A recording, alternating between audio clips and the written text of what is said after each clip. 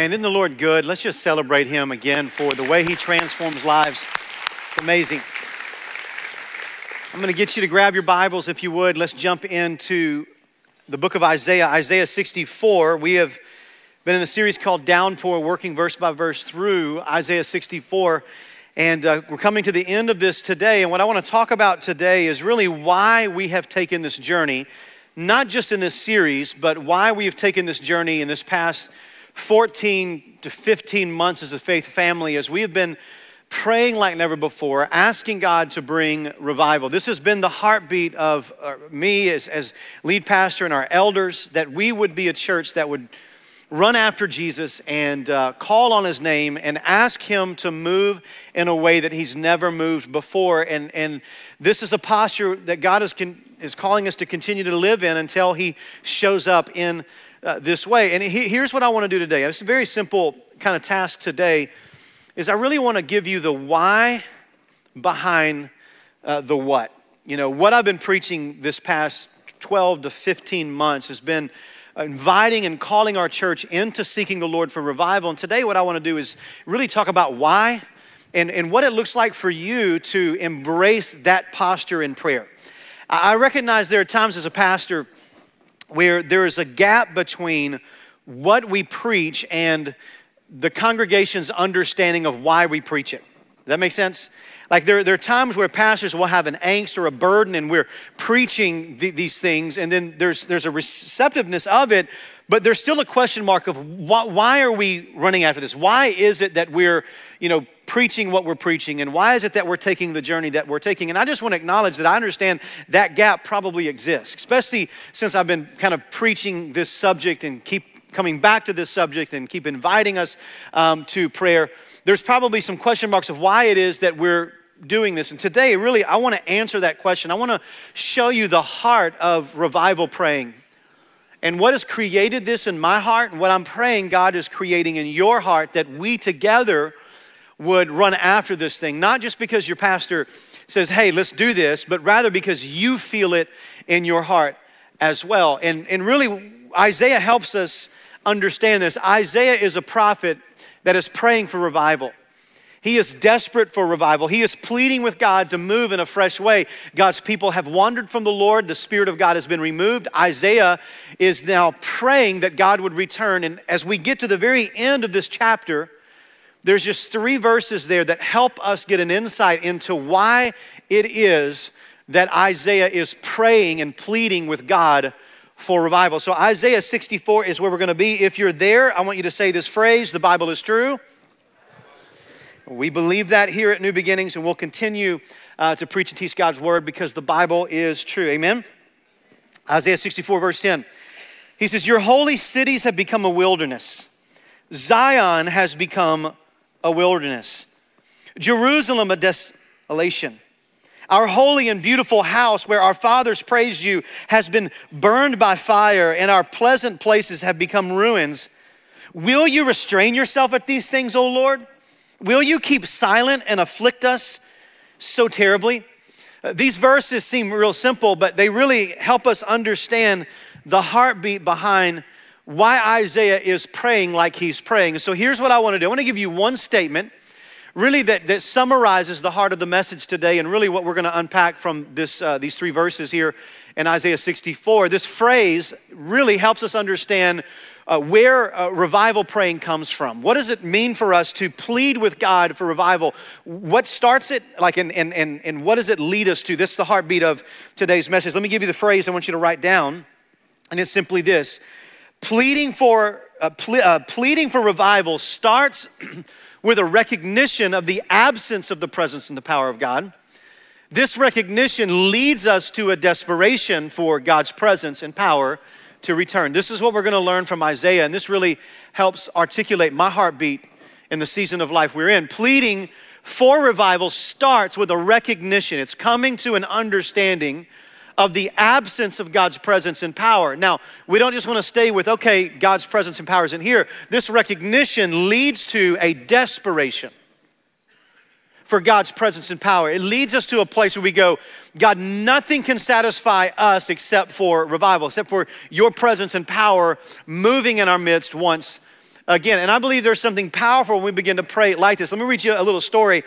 There was I don't know who it was, a church member, I guess, dropped this off to my office a few weeks ago. I didn't even look at it.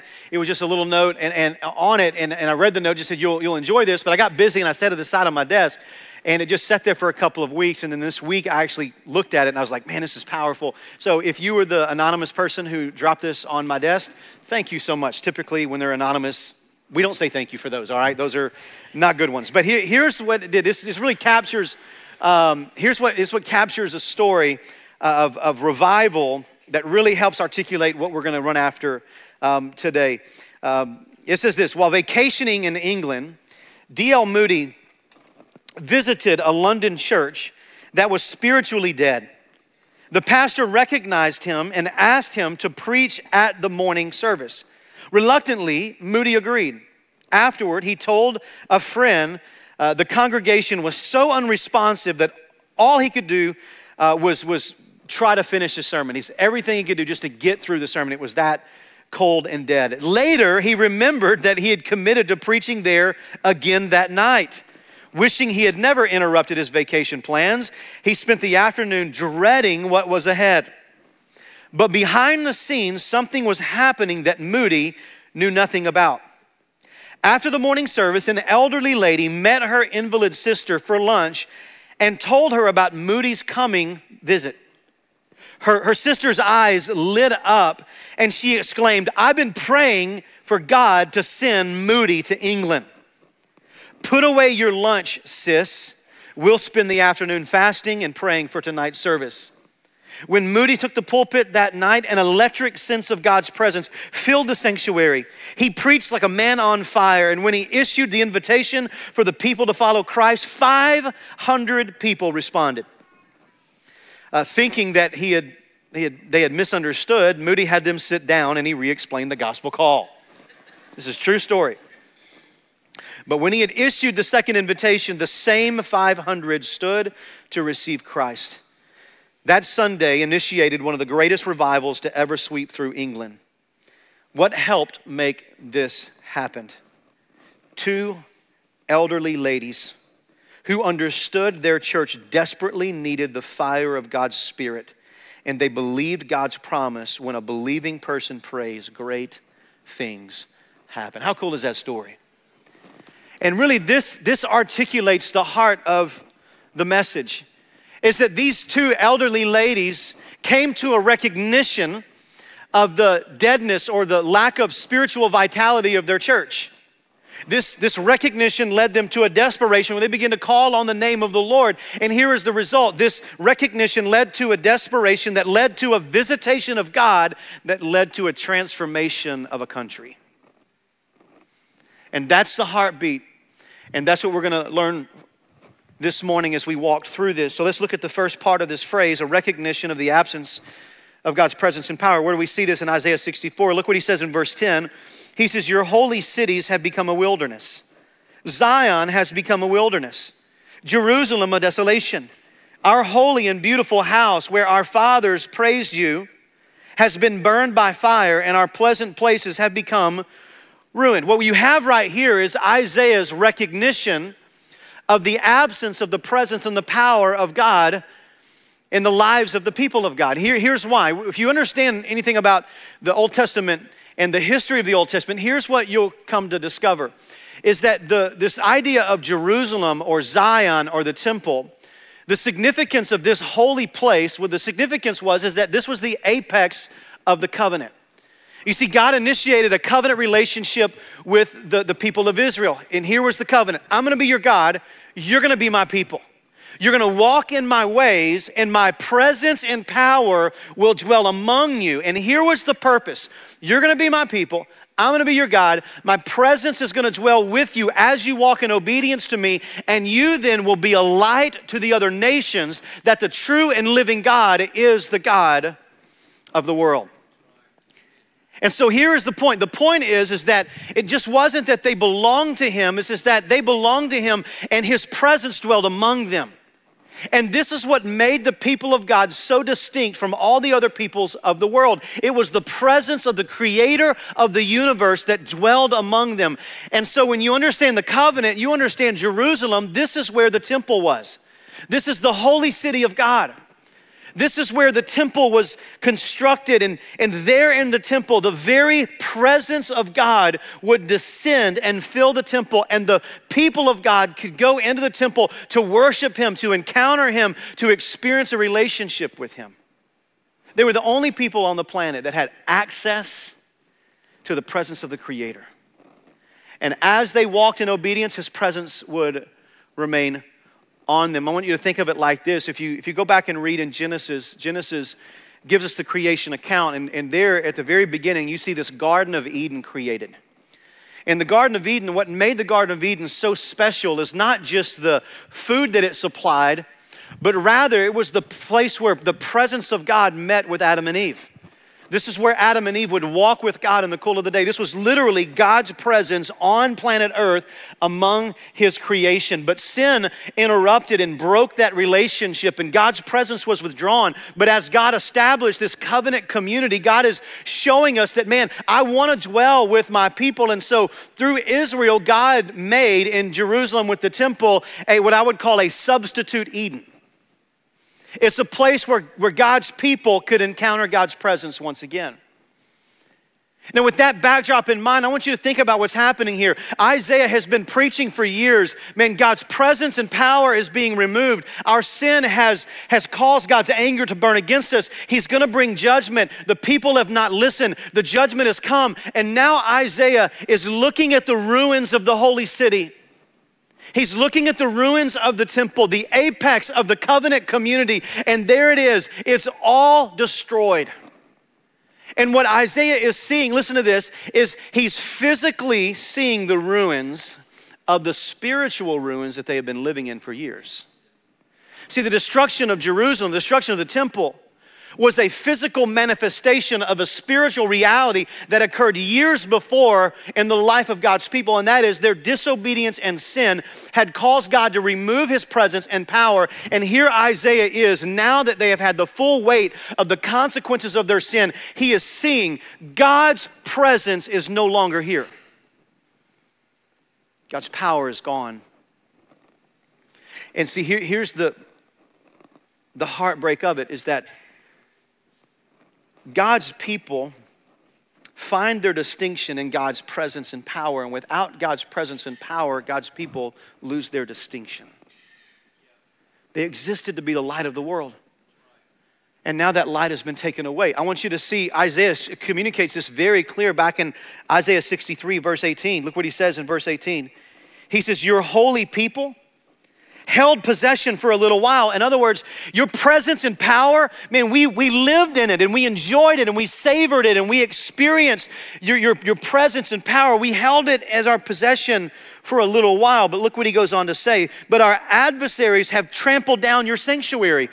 He's talking about the destruction of Jerusalem, the destruction of Zion, the temple being destroyed. And this is the evidence that the power and the presence of God is gone. What's the evidence? The enemy has destroyed it. This place has been destroyed.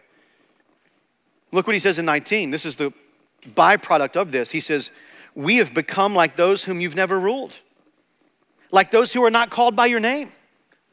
Again, remember, what was the apex of the covenant? It was the presence and the power of God among his people. This is what gave them their covenant identity.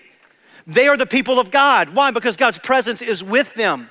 And now that his presence is gone, here's what Isaiah is saying. He's looking at the ruins of the temple and the rubble and the piles of rock and the city that's been burned down. And he's saying, it's as if you've never ruled over us.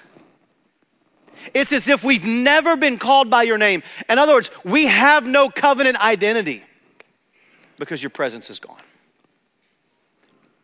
This is heavy. This is a full-blown recognition of the absence of God's presence and spirit. And I want you to think about this for a moment. I want you to think about what Isaiah's feeling. This is his home. I want you to feel the weight of what Isaiah's walking in right now. He's seeing the physical destruction as a consequence of sin. And he's seeing the remnant and the remains of the place where God's presence once was. And listen, I don't want to over dramatize this, but I have to think that there was weeping and wailing, and there was this gut-wrenching moment as he sees what sin has done. Just think about it. This is as close as I can come up with an illustration. How many of you remember, from some of you college students, you weren't even born then, but how many remember where you were when 9/11 took place? Everybody remember? Raise your hand if you remember that, all right? I remember where I was. I remember almost everything about the day. I remember, what I saw on TV. I'll never forget.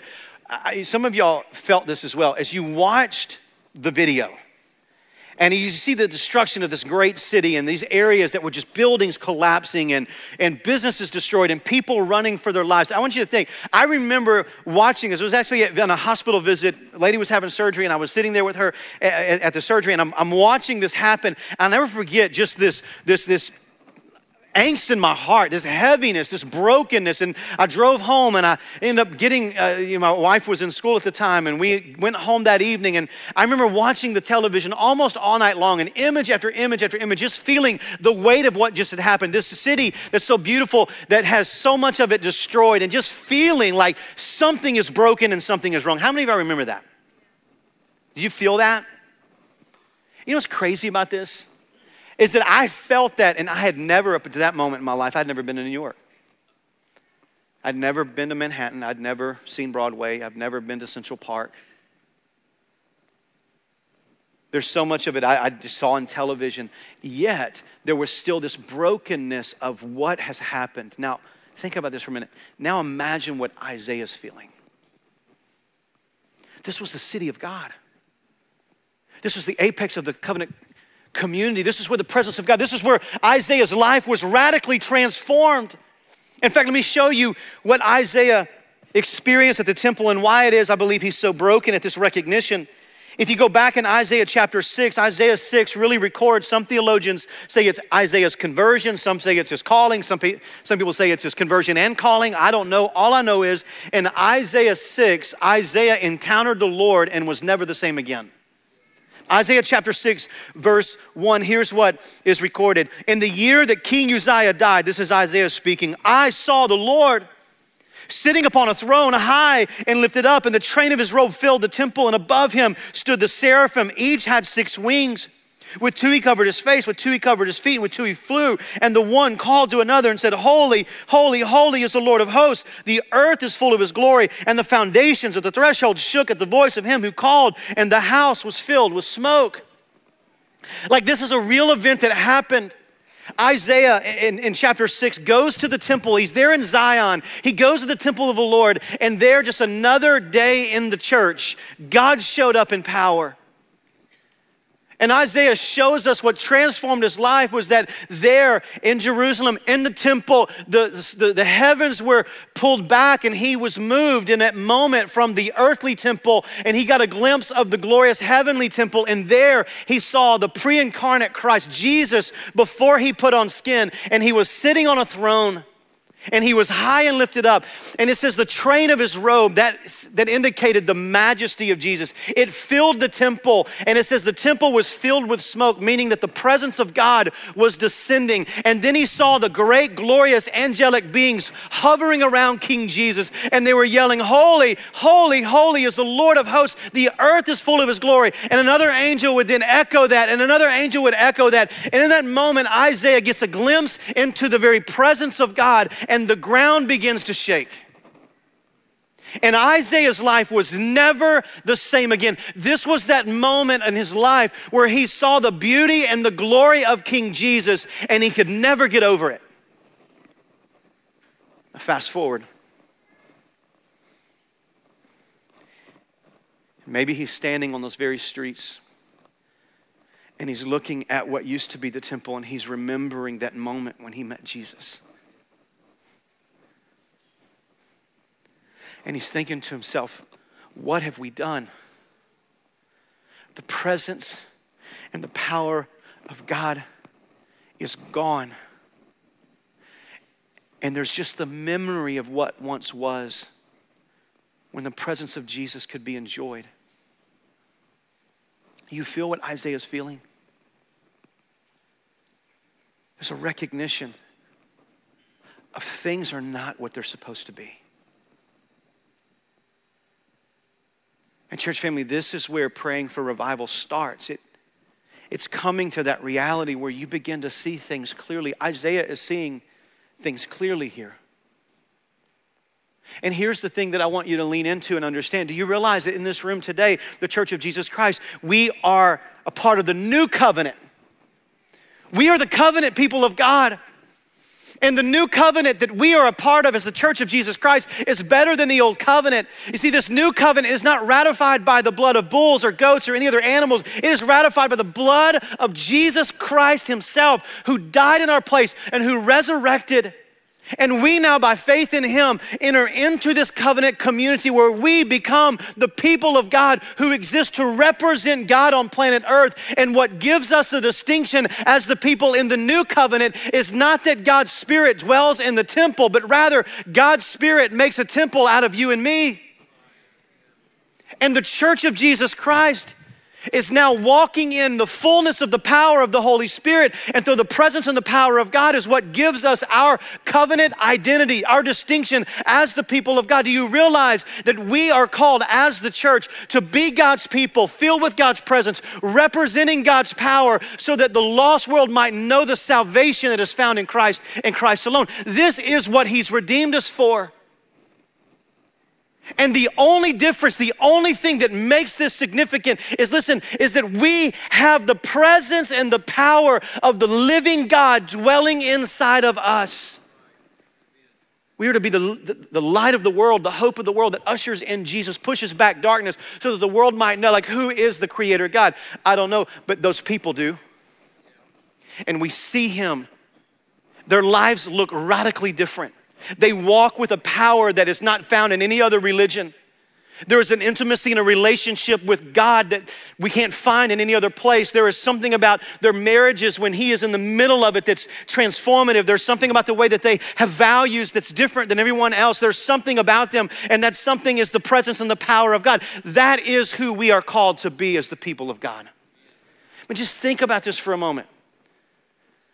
When Solomon finished the temple, and they were dedicating the temple, something amazing happened. God showing them that this was the apex of the covenant. It says that as they prayed, the presence of God fell. Fire and smoke filled the temple. And there was this display and manifestation of God's presence entering into this place, showing them that this is the presence of the living God is going to dwell among you. Fast forward to the book of Acts. The new covenant has been finally established. Jesus has died and he has ascended. What do we see happening? The people of God gathering together to pray. And once again, what happens? Smoke and fire fall from heaven. And this time it doesn't come to fill a building, it comes to fill a people. So can I just help you listen? If we're the people of God and we're not walking in the presence and the power of God, we lose our covenant distinction on planet Earth. The need for the presence and the power of God is not a side thing. It's the only thing. It's what we need more than anything else. And until we recognize that we're not living in it, think about this for a second. If we're not living in this, that means that we're like the people who God has never ruled over. We're like a people that's not been called by his name at all. Church buildings that are filled with people, but the presence of God is not there. It's just a gathering of people with no distinction from any other gathering. But you put a few believers in a room and Jesus show up in power. Now all of a sudden, it's the kingdom of God on earth. And here's what you find in the scriptures and in church history. Here's what you discover, that whenever the church is filled with the Holy Spirit, amazing things happen, that evidence that he's there.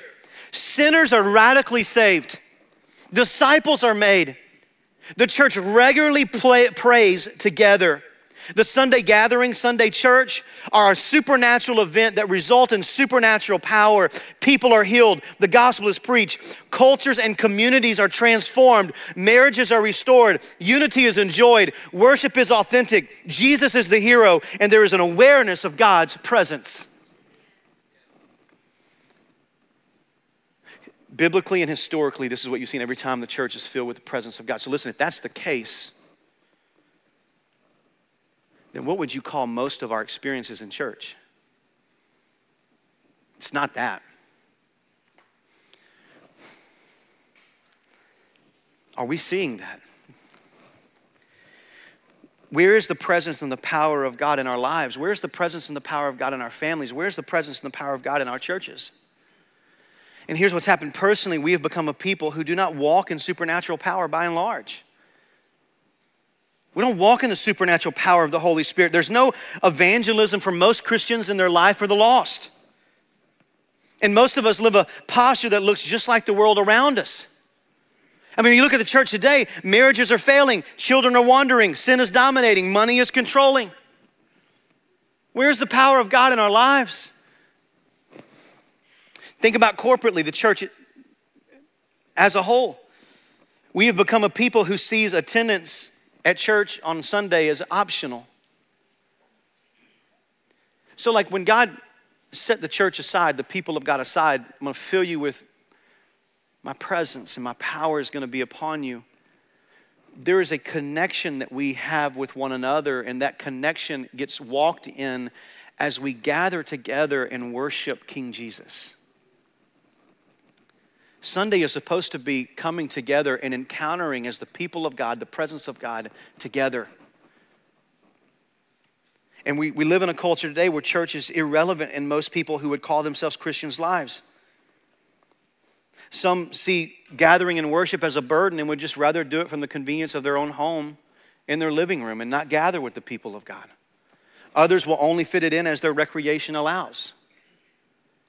There's a problem with that. When the people of God don't want to gather with the people of God and the presence of God and experience His glory and power, listen, something is wrong. And I've said I've vented the last two services, and I want to qualify that because this book has really kicked my backside, this Returning to Holiness. And I realize sometimes what I call venting, I'm just complaining. And I'm not doing that, but here's this time.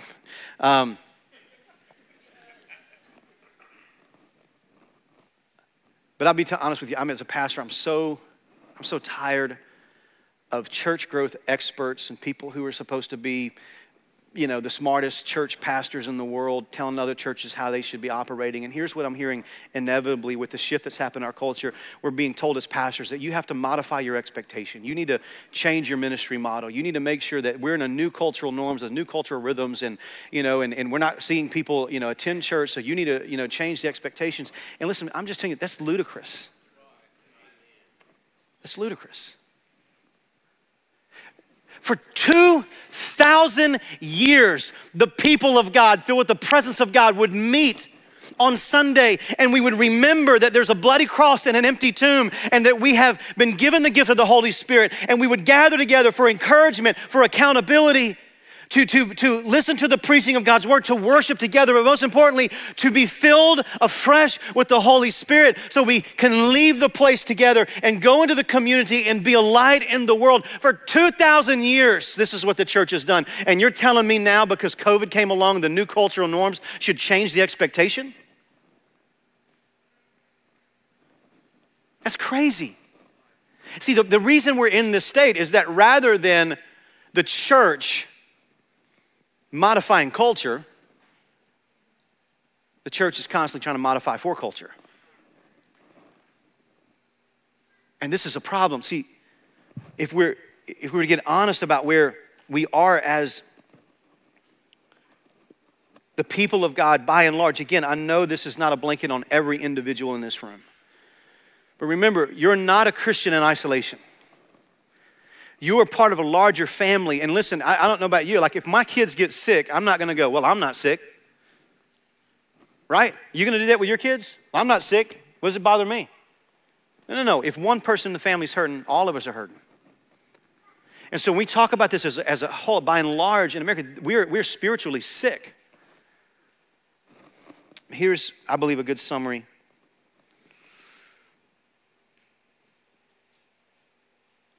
In so many churches across America, the members are present, but the Holy Spirit is absent.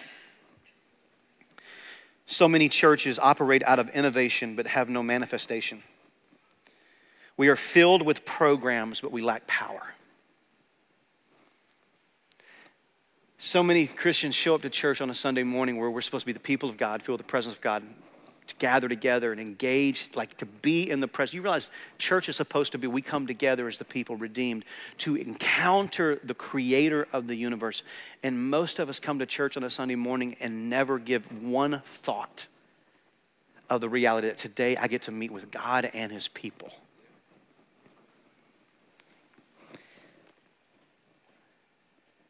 So, eyes right here just for a second. I know this is weighty. You're like, Pastor, those sermons are hard to listen to. They're even harder to preach, I promise you that.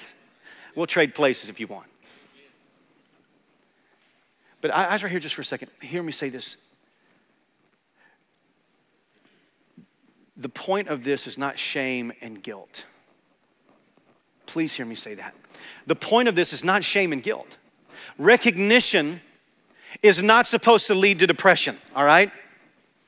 Like a lot of times we just think in church culture, the pastor beats me up. That recognition of sin should lead me to depression over who I am. I'm terrible, I'm awful, I'm not a good Christian, I need to do better. That's been some of the feedback I've gotten this week, and some of our other staff members have gotten from people that have taken this prayer journey with us. They've been reading Returning to Holiness, and like the gazillion questions that every time is peeling back another layer of my heart. Anybody feel that in the room? And a lot of the responses have been, oh, I'm just a terrible Christian and I'm a bad Christian and I need to be a better Christian. I need to work harder and man, I just stink and I'm awful. And listen to me, that's not the point. The goal isn't shame and guilt. And listen, if you're leaving confession and leaving these sermons and you're leaving those resources of going through and examining your life like, oh, I'm terrible and I'm sorry and I'm a horrible Christian and I need to do better. Listen, you're still focusing on the wrong thing. If you leave talking about you, then you didn't get the point. So if I see the areas of my life and I leave going, well, I got to do better and I got to get this done and I'm a terrible Christian, I'm still thinking about the problem, which is me. You see, recognition of the absence of the presence and the power of God is not supposed to lead us to a depression, but rather a desperation for God's presence and power to return. So the point is not how bad you are, but how bad we need him.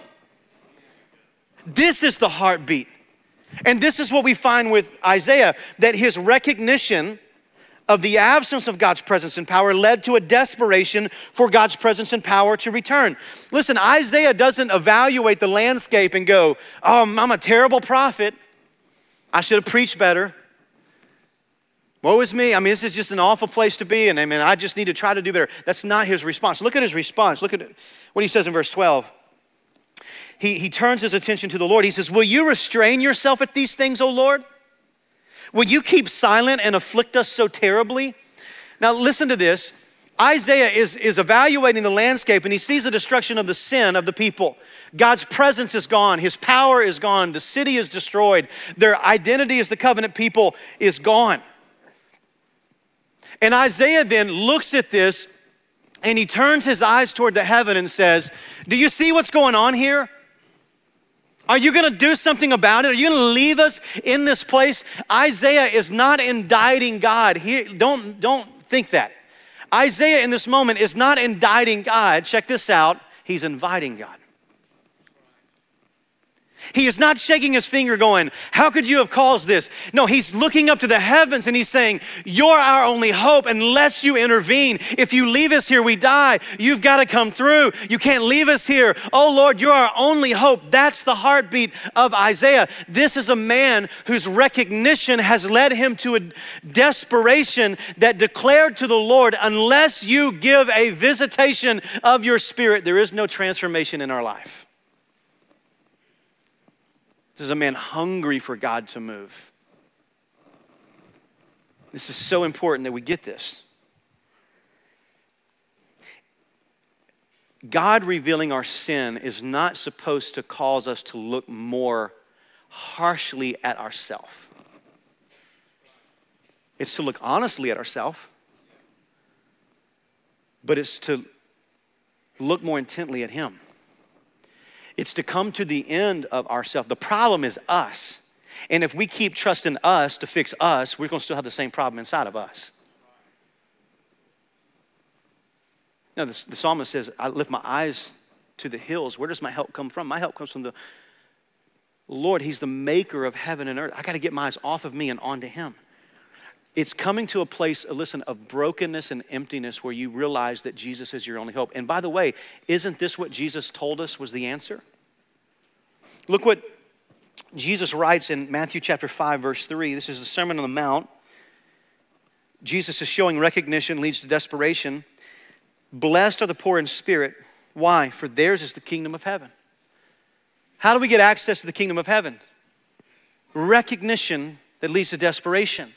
Poor in spirit doesn't mean you beat yourself up. It just recognizes I have nothing to bring and everything to receive. It's realizing spiritually I'm bankrupt in the presence of God. Therefore, I'm coming to him not with my solutions, but my life submitted to him. And he says the answer is this, is that theirs is the kingdom of heaven. And then he says, blessed are those who mourn, for they shall be comforted. The word comforted here is the idea of comfort from the presence of God. This is why Jesus and John would later on call the Holy Spirit, God's presence, as the comforter. So he's saying to us, Jesus saying, there's comfort. How many of you want the comfort of the Holy Spirit in your life? You want the comfort of the presence of the Holy Spirit. He says, listen to this, blessed are those who mourn, for they will be comforted. So if you want the comfort of the Holy Spirit in your life, you got to mourn and grieve over your sin. It's coming to the recognition of where you are spiritually and turning your eyes saying, God, I need you to step in. So mourning over sin leads to comfort by the presence of the Holy Spirit. And Jesus goes on to say this. He says, blessed are the meek, for they shall inherit the earth. Inherit the earth is the idea of having the significance and prominence as the people of God on earth. How do we get that? The meek will inherit the earth. It's those who humble themselves before God, realizing we have nothing to bring to the table. Look what he says in verse number 6. He says, blessed are those who hunger and thirst for righteousness, for they shall be satisfied. So you want satisfaction of the soul, which is what Jesus is referring to? You got to begin to be hungry and thirst for righteousness more than the things of this world. This is the point. Recognition leads to desperation. And Jesus is saying the posture of his people under the new covenant is that we come to him poor, grieving over our sin, humbling ourselves before him as our only hope, with an appetite of more of him in our life, knowing that he is the only one that satisfies. It's recognition that leads to desperation, and this recognition that leads to desperation will ultimately usher in a visitation, and that visitation will lead to transformation. I want you to do me a favor. I want you to look up here at the screen, and I want to go back to Isaiah chapter 6 and really illustrate this for you in the life of Isaiah. So up until this point, Isaiah has seen the Lord. He has seen the Lord high and lifted up. The train of his robe filled the temple, and there's the glory of King Jesus there on the throne, and he is experiencing it. And this is Isaiah's response. He says, woe is me, for I am lost, and I am a man of unclean lips, and I dwell among a people of unclean lips. And don't miss this, for my eyes have seen the King, the Lord of hosts. Do you see what's happening here in this moment? In the presence of God, Isaiah struts into the temple that morning as if he belonged.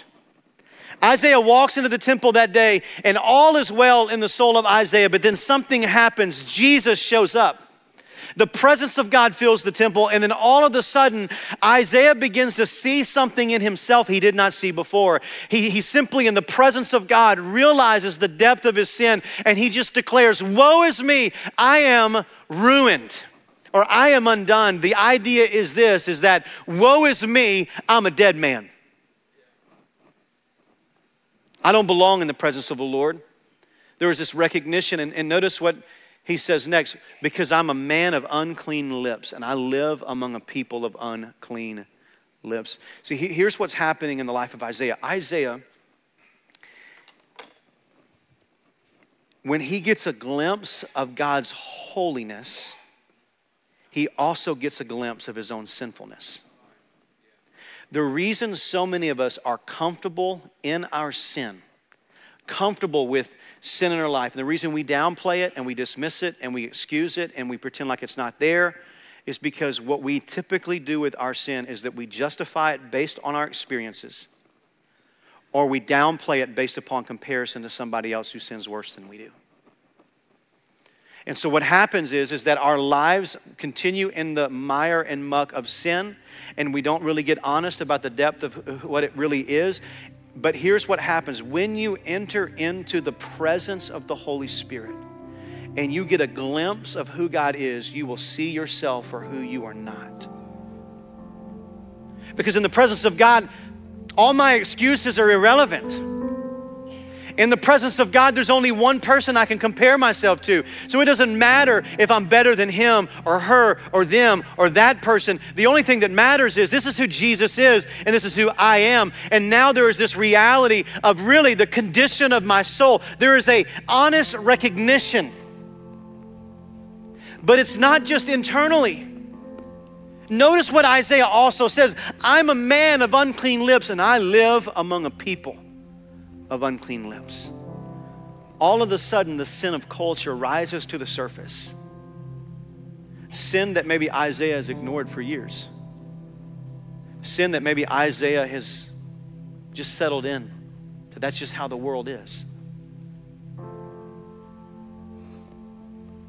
But when he sees the holiness of God, he sees the sinfulness of himself, and he is wrecked by the sin of those around him. Believer, can I ask you a question? Why are we not more heartbroken over the sin of culture than we are? Why is it that we don't watch the news as the people of God and just weep? Why is it that we watch our friends in the social groups, people we interact with, and their lives are falling apart and they're making decisions and they're just blazing a trail into darkness, and we'll gossip about it and we'll look down upon it, but we won't weep over it? Why is it that we see the church in America in a place of decline? There are more mega churches in America than in the history of the church in America, and there were fewer converts and disciples being made than in the history of America. Why don't we weep over that? It's because what we need is a fresh encounter of the Holy Spirit that leads us to a place of recognizing the true condition of our life and the life of our world around us. Why is it that we just passively talk about sin as if Jesus didn't really die for it? Why do we not blush at the things that we welcome into our life? Why do we not feel shame over the things that Jesus took to nail to a cross? It's because we've settled in. And Isaiah in this moment, he sees the Lord and he says he's high and lifted up. And now in the light of the glory and the holiness, Isaiah recognized the depth of his and the nation's sinfulness. And he's devastated over it. But this recognition doesn't lead Isaiah to making excuses, or I'm just a terrible prophet, I need to get better. No, what does he do? Listen, what he says is simple. Like, don't miss this. I love the text.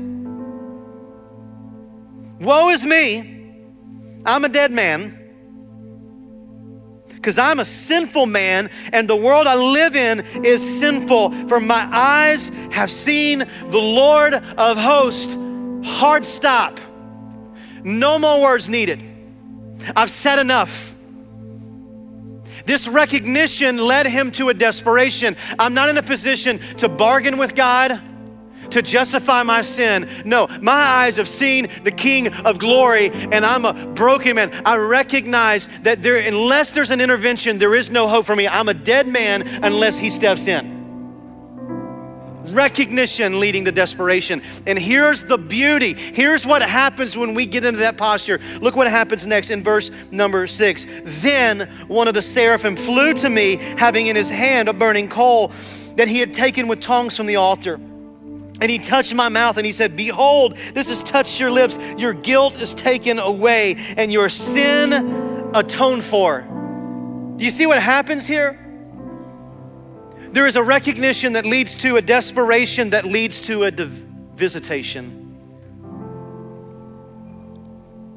And this is beautiful. Listen, the King of glory on his throne, he hears the confession of Isaiah and he tells one of the seraphims, hey, quick, go get a coal from the altar, place of sacrifice. And I want you to take it and I want you to touch the lips of Isaiah. Why did he touch the lips of Isaiah? Because Isaiah says, I'm a man of unclean lips. You know what that means? That the grace of God will meet you at the point of your greatest need.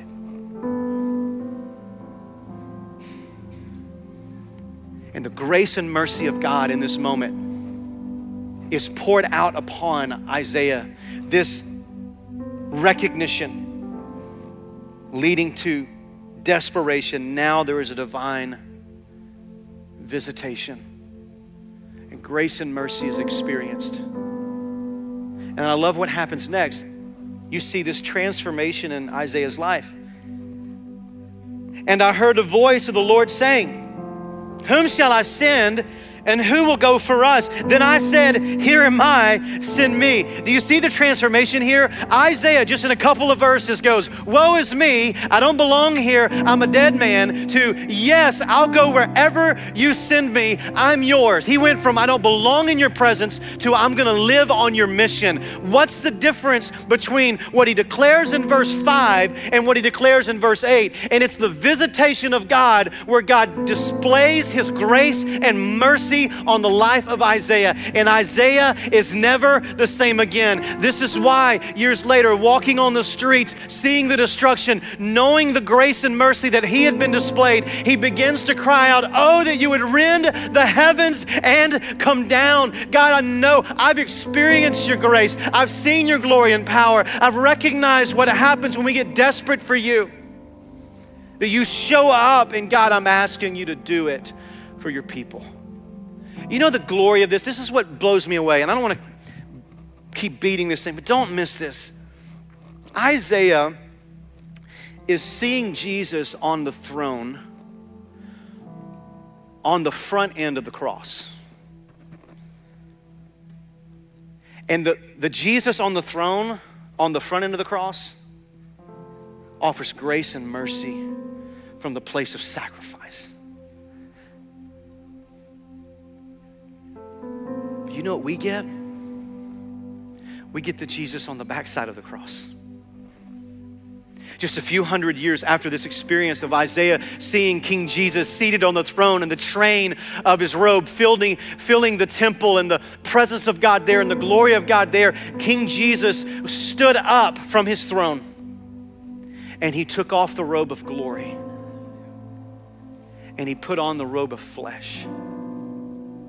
And he stepped down and he lived the life we couldn't live. He died the death we should have died. And he resurrected again.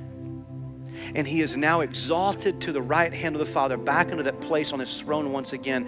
And now he is ever interceding for us, not with coals from the altar, but by the blood that he shed for us. You see, with that vantage point, we should come to that place of saying, God, in light of your grace, we want to see your power and presence. If this is what you have done for us, we want to be your people. We want to experience your presence and your power in our life. And here's what I want to do this morning. I'm going to ask you to just stand to your feet. And I'm going to ask you to bow your head. Very simple invitation this morning. We're going to take a couple of minutes and sing. And I'm going to ask you I don't want a lot of movement in the room. Just stand in reverence and bow your head. And I'm going to ask that our decision encouragers go ahead right now and get in position. And I want to say there are some of you in this room with your heads bowed and your eyes closed. There are some of you in this room and what you need is a relationship with Jesus. You are lost. You don't know where you're going to spend eternity. For many of you, you've heard the gospel, but you've never been transformed and born again by it. And you're living with fear of whether or not you have a relationship with God. I want you to know that you can get that settled today, right here, right now. King Jesus that Isaiah witnessed in Isaiah 6 is the same King that wants to meet you today. And with no one looking around, I would just say to you, if you are in this place and you are uncertain of your relationship, in a moment when we start singing, I'm going to encourage you right now. Nothing else matters in life than you getting your relationship with Jesus settled. And so when we begin to sing, I'm challenging you to leave your seat, come to one of these men and women in the aisles in front of you and look at them and say, I am uncertain of my relationship with Jesus, but I want to make certain today. I want to know him. And if that's you, I'm going to encourage you, don't let another moment go by. You need a relationship. God loves you. Jesus proves it. And you got to submit to him. And today is a day of salvation for you. And some of you are fearful right now because you're like, I know I need to. I don't think I have the courage. Listen to me. You take that step of faith, and God will do the rest. Let his Spirit prompt you. And I promise you, it'll be the best decision you ever make in your life. Others of you in this room, I want you to really ask yourself the question, are you living with a recognition of where we are as the people of God? And has that recognition moved you to a place of desperation? I want you to really examine, and if the answer is yes, then begin to pray for revival. If the answer is no, ask God to give you eyes to see. This altar is going to be open. You can kneel in the aisles. You can come up front, talk to one of our encouragers. But let's, as a people of God, let's ask him, God, give us eyes to see and ears to hear. Lord, show us where we are and give us a desperation for more of you. Father, I love you. I ask that you'll take this time right now. Use it for your glory to advance your purposes in our church. We ask this in the name of Jesus. Amen.